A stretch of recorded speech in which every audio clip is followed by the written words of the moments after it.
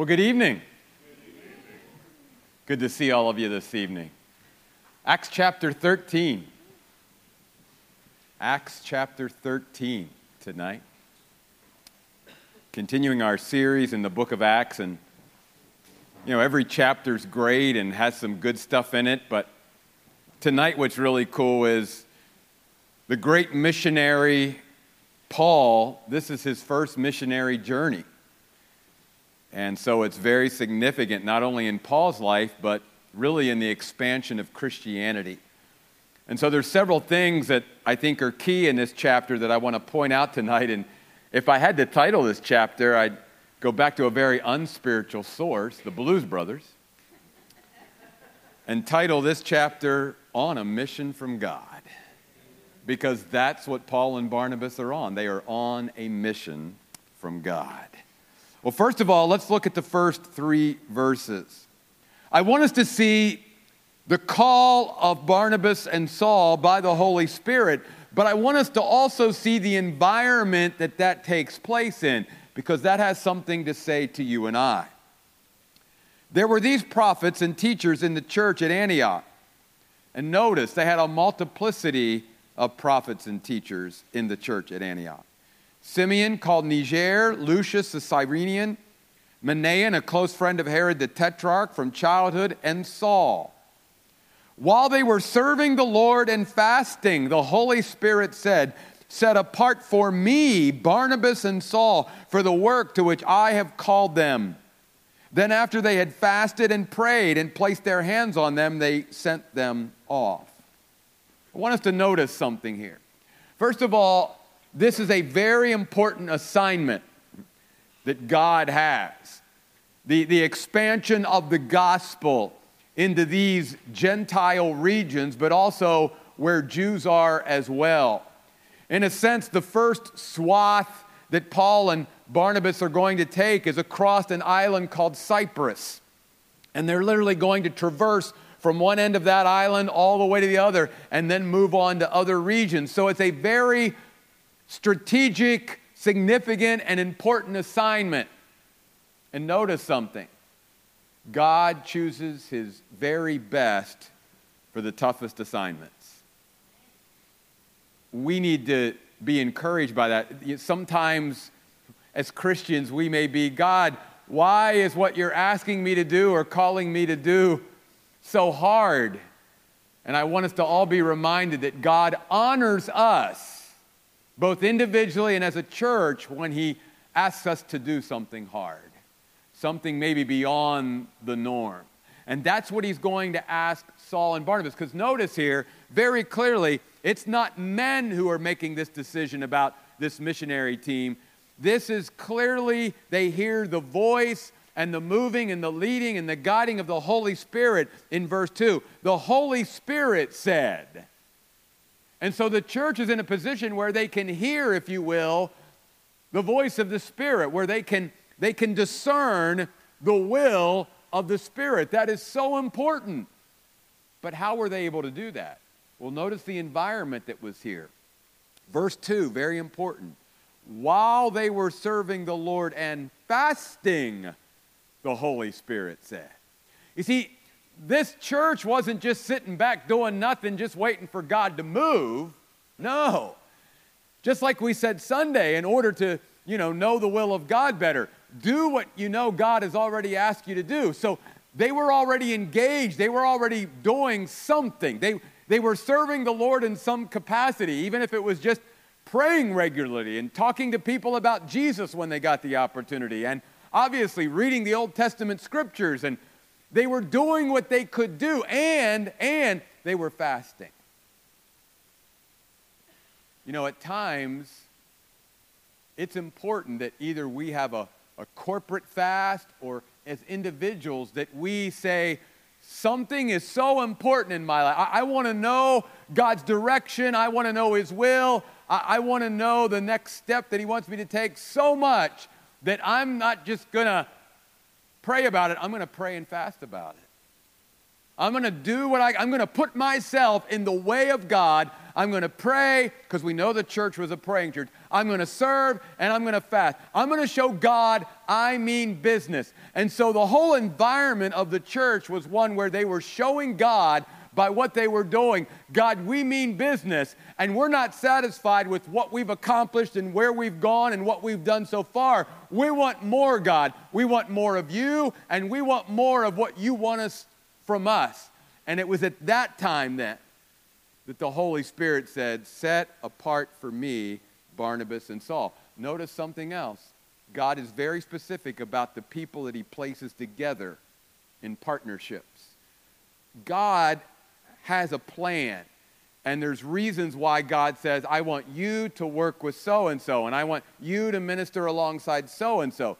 He understands us even better than we understand ourselves, and God knows exactly what partners and what ministry companions and all of that we need to be doing things with, because God understands who we would fit best with, and God was working here in the midst of this church, putting Barnabas and Saul together. By the way, also note something, and we're going to see the change here in this chapter, in the emergence of Paul. But notice here that Paul gets second billing. You know, we would think Paul, but at this point, Barnabas is sort of, you know, the one that is mentoring Paul still at this point, and Paul has not yet emerged as the leader, if you will, and we're not seeing all the potential that God placed in Paul yet, but it's coming, and it ignites actually in this chapter. Now, here's the work. Verse 4. So Barnabas and Saul, sent out by the Holy Spirit, went down to Seleucia, and from there they sailed to Cyprus. So notice they were not only set apart by the Holy Spirit, and the only way that could happen is that they were in tune with the leading, guiding, and voice of the Holy Spirit. They could discern the voice of God in what he wanted, who he wanted to do it, and where he wanted to send them. And then he was the one that sent them. Yes, the church placed their hands on them. Yes, they prayed for them and all of that. But ultimately, it wasn't the church that was sending Barnabas and Saul. It was the Holy Spirit. It was God that was sending them there.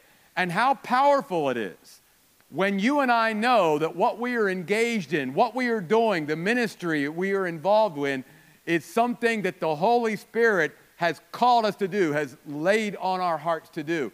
That is so important, because there's going to come days as we minister for the Lord, if we truly don't believe that the Holy Spirit put us there, then we will either get discouraged, we will get defeated, we will get to a place where we will roll up the white flag and say, done. Because even those of us who know we are called, we even have those days of struggle, where it's like, this is really hard, and I just want to give up, and I just want to quit.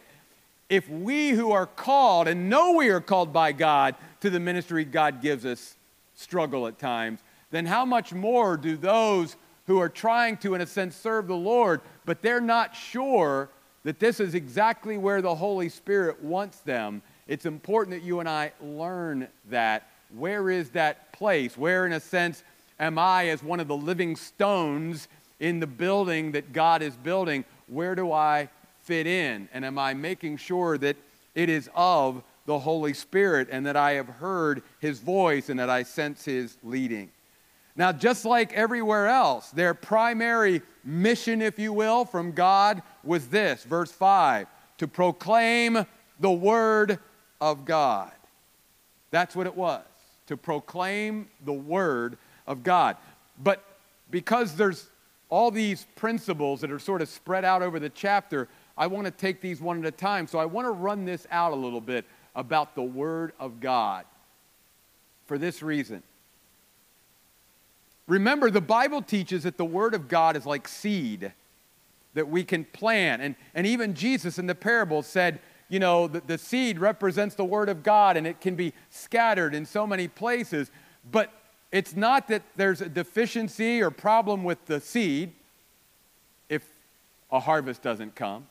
And it's not even a problem with the person who's scattering the seed and sharing the seed, if you will, and spreading it out, that whatever kind of harvest is going to be produced always goes back to the condition of the soil that we have when the seed lands. And that's important for you and I to remember. Whether we are receiving the word ourselves, is it penetrating, is it doing what it's supposed to do? But even as God calls us forth to go and share, again, it's not up to us what the response is of others. All God asks us to do is get his word out there, to proclaim the word of God. Spread it, share it, it's seed. Is it always going to germinate and bring forth a harvest? No. Because not everybody's heart in which the word of God is spread is ready to receive it, will allow it to penetrate and transform and change. And we see that principle here, even in this chapter. Notice, for instance, and we're going to come back to Paul's sermon. This is Paul's first sermon that is recorded in the Bible, and it begins in verse 16. But I want you to go over, first of all, to verse 27. For in the middle of Paul's sermon, here's what he says. The people who live in Jerusalem, Jewish people, and their rulers, Jewish rulers. In other words, these were people who knew the Old Testament scriptures, did not recognize him, meaning Jesus, their Messiah.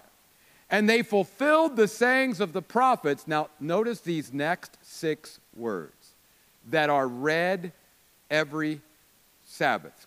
5 words. Read every Sabbath. Think about that now. Let that sink in.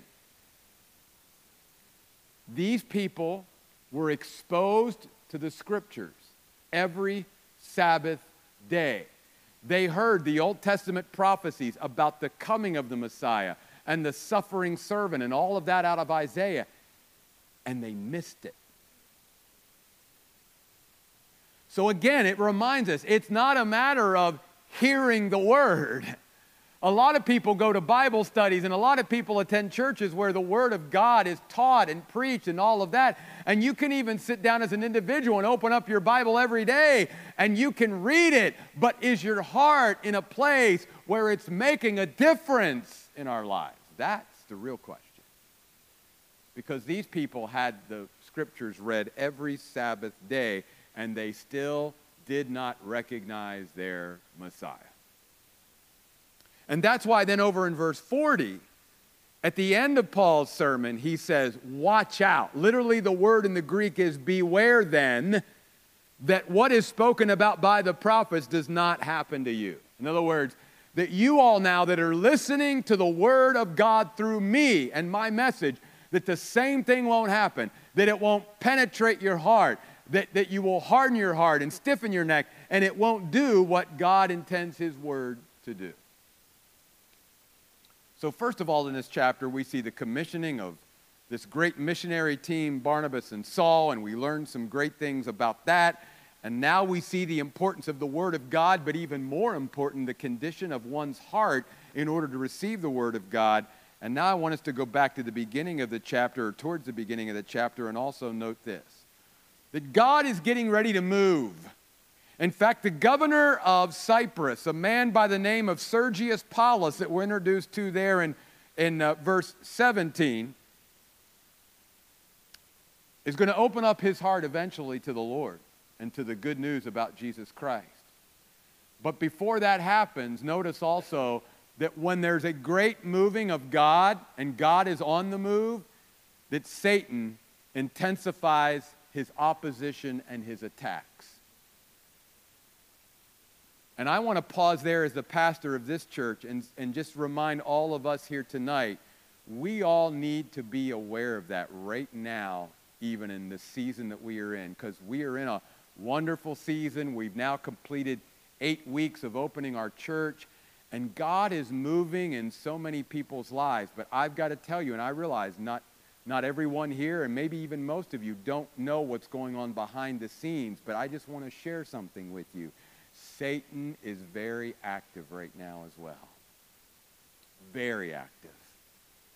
There's little deals with people in our church, with each other, and there's little deals with people not willing to follow leadership in certain things, and there, you can just see with all the wonderful things that are happening, and we're going to have a crowd here for our grand opening and 9th anniversary on Sunday, and it's going to be a great day of celebration.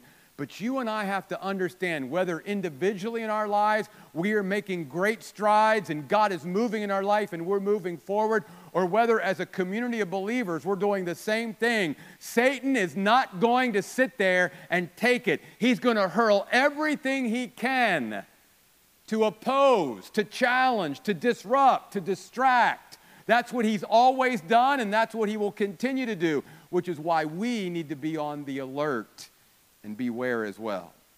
Because notice that when they got to this place where the proconsul was, in verse 7, it says then in verse 8, a magician named Elymas, for that's how his name was translated, opposed them, trying to turn the proconsul away from the faith. Literally, it was like this man was being used by the devil to be a roadblock in the path between God's people, Barnabas and Saul, and the message of life that they had, and this man, Sergius Paulus, the governor of Cyprus, that wanted to open up his heart to God. There was an obstacle in the way. And that's the way Satan works. He's not going to give us as a church or give us individually a clear path whenever God is moving and he's working and people's lives are being changed and eternity is being impacted. He will throw up opposition after opposition. I want you to see that throughout this chapter as well. I want you to go over with me towards the end in verse 45, where the people in verse 44 of the city are assembled. They want to hear the word of God. In fact, they're begging for Paul to continue to preach. But notice in verse 45 it says, when the Jews saw the crowds, they were filled with jealousy and they began to contradict what Paul was saying by reviling him. There again, opposition. God is doing a great work, but Satan is intensifying his attack. And then at the end of the chapter, again, verse 49, the word of the Lord was spreading through the entire region. God was moving, God was working. But notice in verse 50, there were Jews who stirred up persecution against Paul and Barnabas and threw them out of the region. I want us to see that. Yeah, this is wonderful. Missionary journey, Paul's first of many. The world is being changed. God is on the move. People are being saved. Lives are being changed. But let's also not forget that during this whole time too, there is every step of the way, there is challenge and there is opposition. There's roadblocks.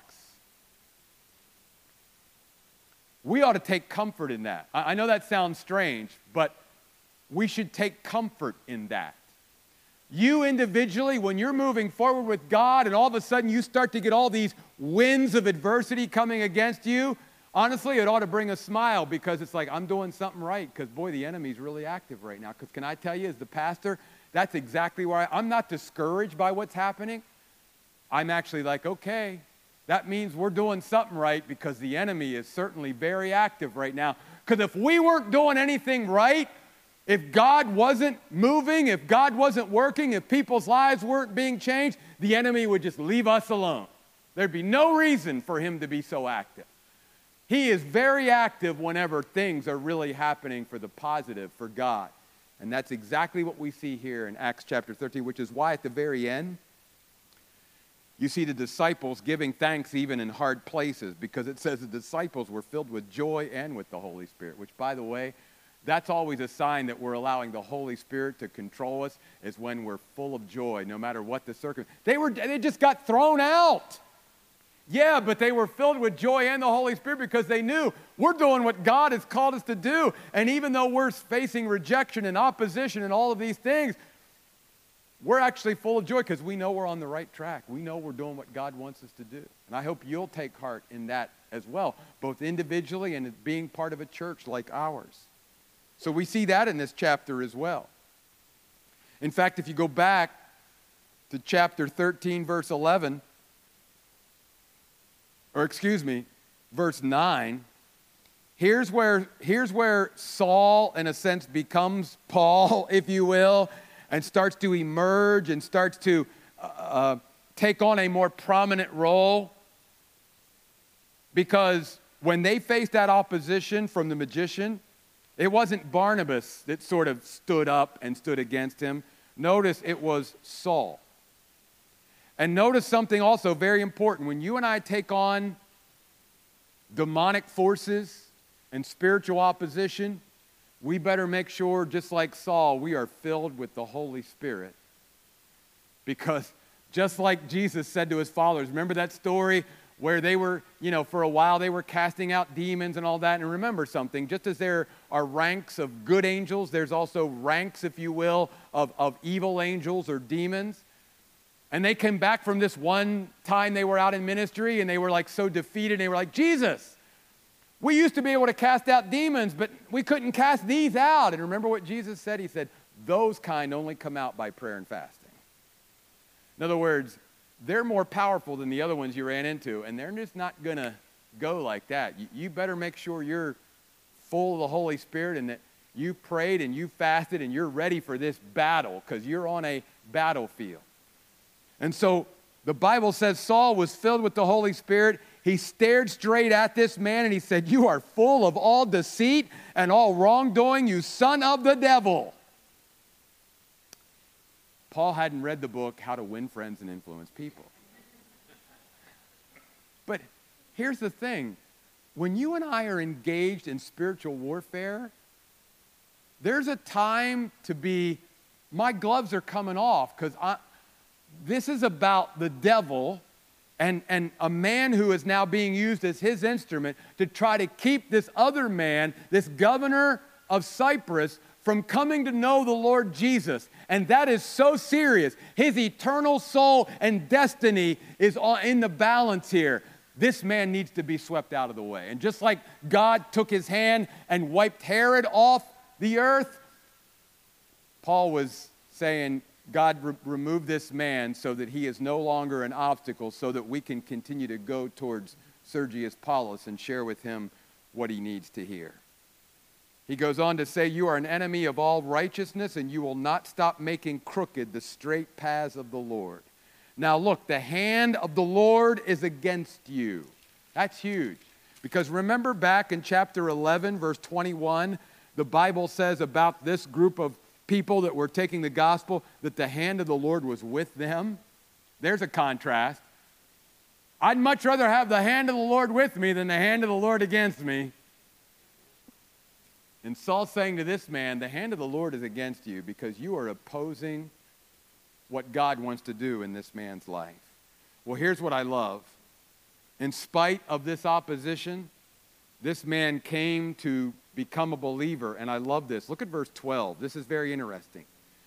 When the proconsul saw what had happened, yes, this magician was struck with blindness, and he had to have somebody lead him, but that's not what astounded him.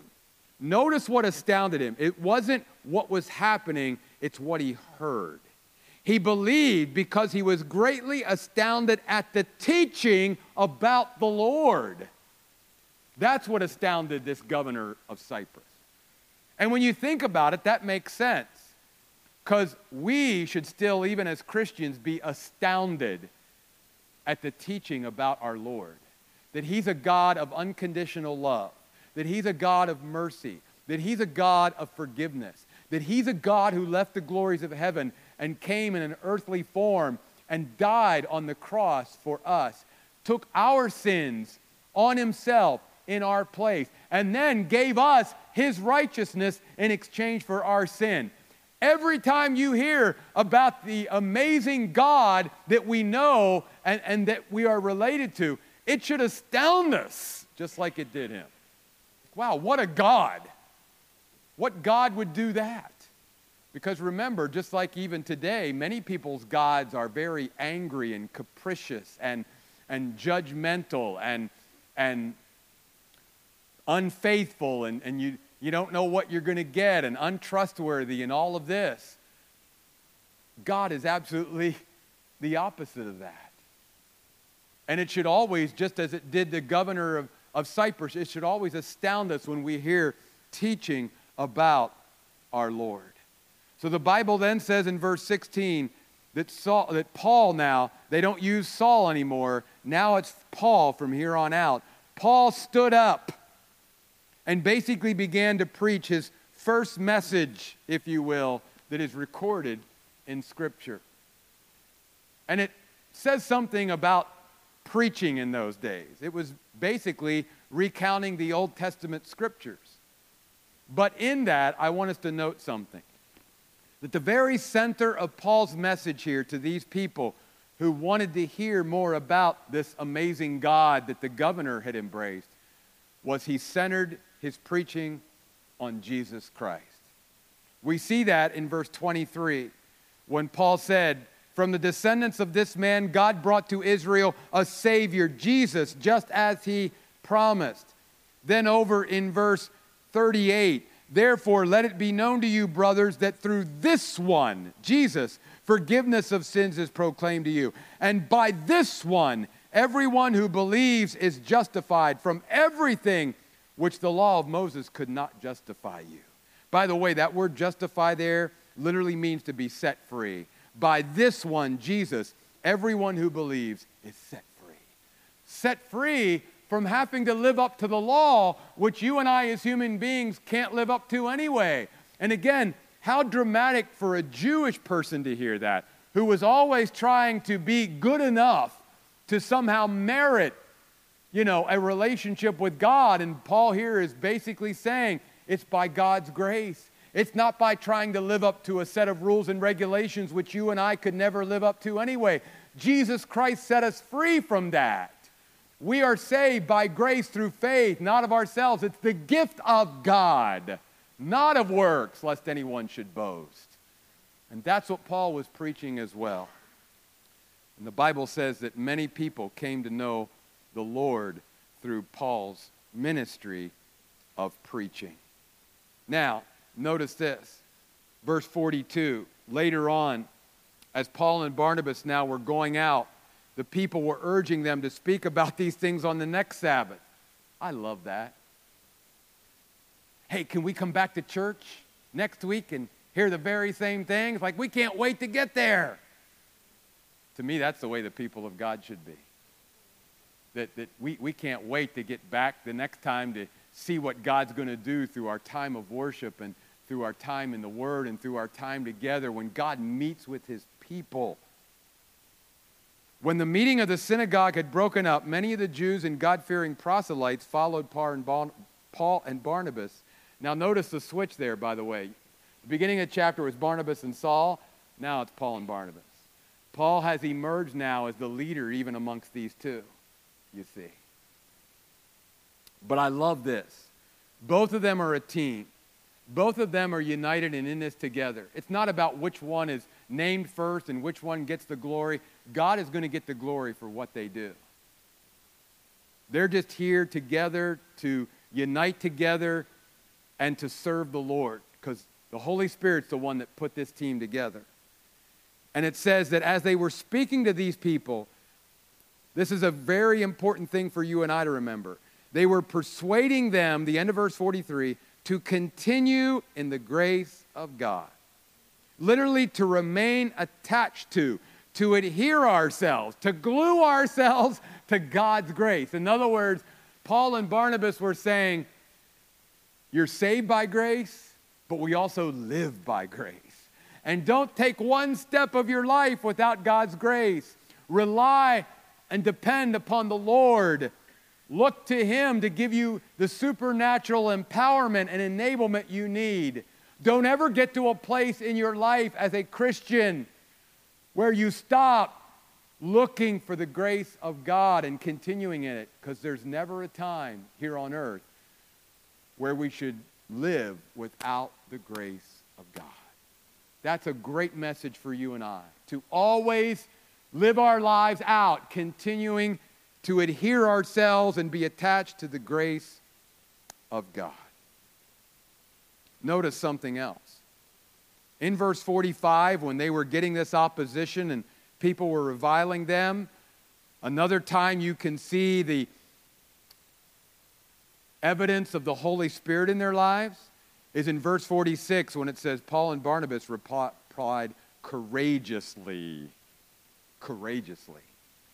Our courage comes from the filling of the Holy Spirit. Our joy comes from the filling of the Holy Spirit.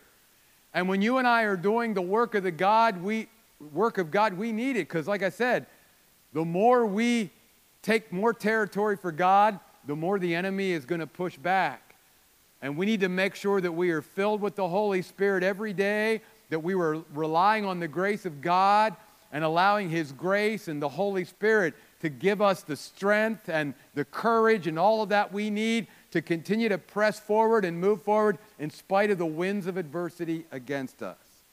But I want you to also note this. This is very important as well.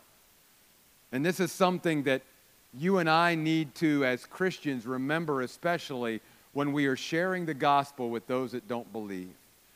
Paul and Barnabas replied courageously, verse 46, it was necessary to speak the word of God to you first. He's speaking primarily to Jews here. Now notice what he says. Since you reject it, the word means to thrust or push away. In other words, it's not just no, it's no. And do not consider yourselves worthy of eternal life. Therefore, we are turning to the Gentiles. I want to direct your attention to that phrase, you do not consider yourselves worthy of eternal life. Now, here's what Paul and Barnabas are not saying. They're not saying that God owes us eternal life. What they are saying is this, that when people like this literally push the gospel, reject it by thrusting it away or pushing it away and want nothing to do with it, it is because they do not see themselves as valuable enough in God's eyes for God to do this for them. Now think about that. That's important. Because we live in a world where people don't value others and they don't even value themselves. And that's part of why you're seeing such a rejection against God and against the good news of Jesus even today. We think many times as Christians, it's because they're evil and wicked. Well, guess what? We're all totally depraved. But the Bible shines a light on something very important here, that actually, at the heart of it, what's really happening is they don't think that they are valuable enough for God to die for them. Now again, not that they even understand all of it, but that's really what Paul and Barnabas are saying when they say, you do not consider yourselves worthy. The word means deserving of. In other words, you don't think you're valuable enough in God's eyes for Him to have left heaven, take upon a human body, and to take upon your sin and die on the cross. You don't consider yourself valuable enough in God's eyes for Him to do that for you. That's something for you and I to meditate on and contemplate. And here's why. Because even after we become a Christian, isn't it true that sometimes some of us, maybe not all of us, struggle with our value to God? God, I'm just me, and I don't have much to offer, and I'm really no big deal, and I've got nothing, and all this and that, and we devalue ourselves. And what I think God would very lovingly say to us is He would, in some ways, because this is the way I am with my grandchildren, when I really want to make a point, I get my hands, I get around their face, and I just gently look them in the eye, and I would say what God's going to say here. Jeff, did I not think you were valuable enough that I sent my one and only Son to this earth to die for you? That's how valuable you are to me. That's how we have to think about ourselves.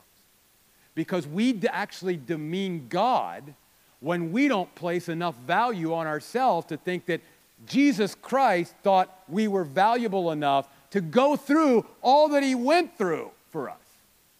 That shows the value that he places on every human being, because God so loved the world. And so a very important point. But one more that I want to end with tonight. I'm going to run just a couple minutes over, but this is so important that we end here. After all of this opposition and all of these obstacles, as they said, well, you know what? If you're going to reject it, we're moving on to the Gentiles.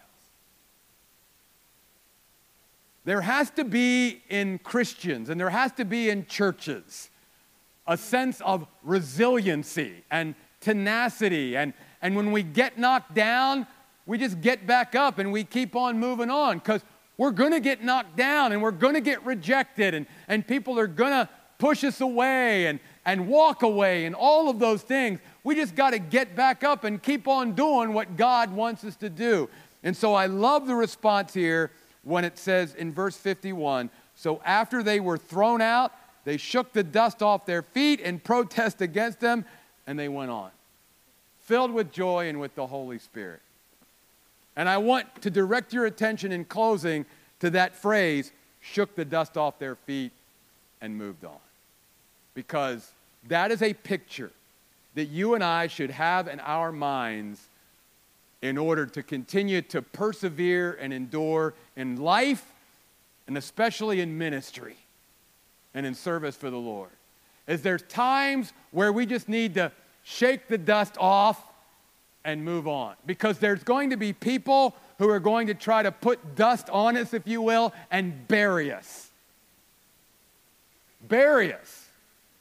And we've got to have the attitude, I'm just shaking off what they said about me or about us, whatever, and I'm moving on. I'm not going to let it, as we sang about tonight, and I love that song Nicole picked, you define me. Nobody else defines us. You define me. I think I shared this story many years ago, and some of you, I'm sure, have heard it before, but I'll end with this. There was a story of a cruel farmer. I say cruel because what he did to his poor little old burro was cruel. He felt his burro had lived out its usefulness. So the old cruel farmer went to his backyard and dug this big hole and threw his burro in there. And he was just going to bury it alive. So he starts shoveling dirt on top of the burro. And you know, the burro just shook the dust off, stamped it down on the ground, and stepped up. And the farmer just kept throwing the dirt on top of the burro. The burro kept shaking it off, packing it down, and stepping up. And every time the farmer would throw dirt on, the burro just kept shaking it off, packing it down, and stepping up. Until finally, the burro had gotten up so high from packing it down after shaking it off that he just walked right out of the pit. Now, in that story, there's a great lesson for you and I. When people are trying to bury us and trying to throw dust and dirt on us and make us and our church or our lives or our ministries of no effect, what God would ask of us is the same thing Barnabas and Paul did. Shake it off, pack it down, and step on up. Shake it off, pack it down, and step on up. Let's pray. God, we thank you that through the power and filling of your Holy Spirit and by your grace, God, we are more than enough with you to meet every challenge, every obstacle, every bit of opposition that the enemy or the world or anyone throws against us. And God, we have also been reminded tonight in Acts chapter 13 that in great movements of God, when revival is taking place and the word of God is spreading and people's lives are changing and eternity is being affected, that the enemy intensifies their attack. And so God, you don't ask us at that time to retreat, to back down, to back off. You ask us to just shake it off, pack it down, and step on up. And I pray tonight, God, that as a church, that as we meet this opposition, as we meet these challenges, as we meet these obstacles, that together we will come together and we will say, no, no. Satan, you do not have the last word here. God has the last word. He defines us individually and He defines us as a church. And we're going to shake off what you're doing. We're going to pack it down and we're going to step up and we're going to keep on moving. And individually, if there are those in your life right now that are speaking lies and throwing up things in your face and trying to, and maybe they're even not even intending to do it, but to you it's causing you pain and discomfort and it's becoming a distraction, that I would just encourage you, as Saul and Barnabas did, shake it off, pack it down, and keep stepping up and moving on.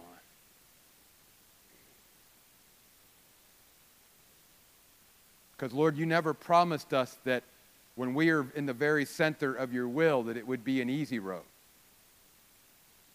But you did say it would be the most fulfilling, satisfying road we could ever be on. So God, give us that spiritual tenacity, resilience, perseverance, and endurance that we need to keep on keeping on. These things we pray in Jesus' name. Amen. Hey, before I let you go, a couple things. One, think about that when you think about the Christian life. Do you know that Jesus said, remember what he said to his disciples, his followers in Matthew 7:13 and 14? He says, enter into the narrow gate. Because why? Because wide is the gate and broad is the way that leads to destruction. And what? Many people are going that way. But what did he say? He said, but narrow is the gate and what? Difficult is the road that leads to life, and few are willing to go that way. See, Jesus said the way of real life is difficult. And sometimes we as Christians need to be reminded of that. Hey, Sunday, grand opening, 9th anniversary. Going to be an exciting day here at the Oasis. Don't forget, leaders, park on the gravel up there so we can try to save as many parking spots as possible. Try to get here early because we want everybody in the auditorium at 10 o'clock so we can have a rousing time of worship. All right? I mean a rousing time of worship. I'll leave you with this. A healthy church is filled with believers who, by God's grace working in them, have a passion for worship. God bless you. We'll see you next week.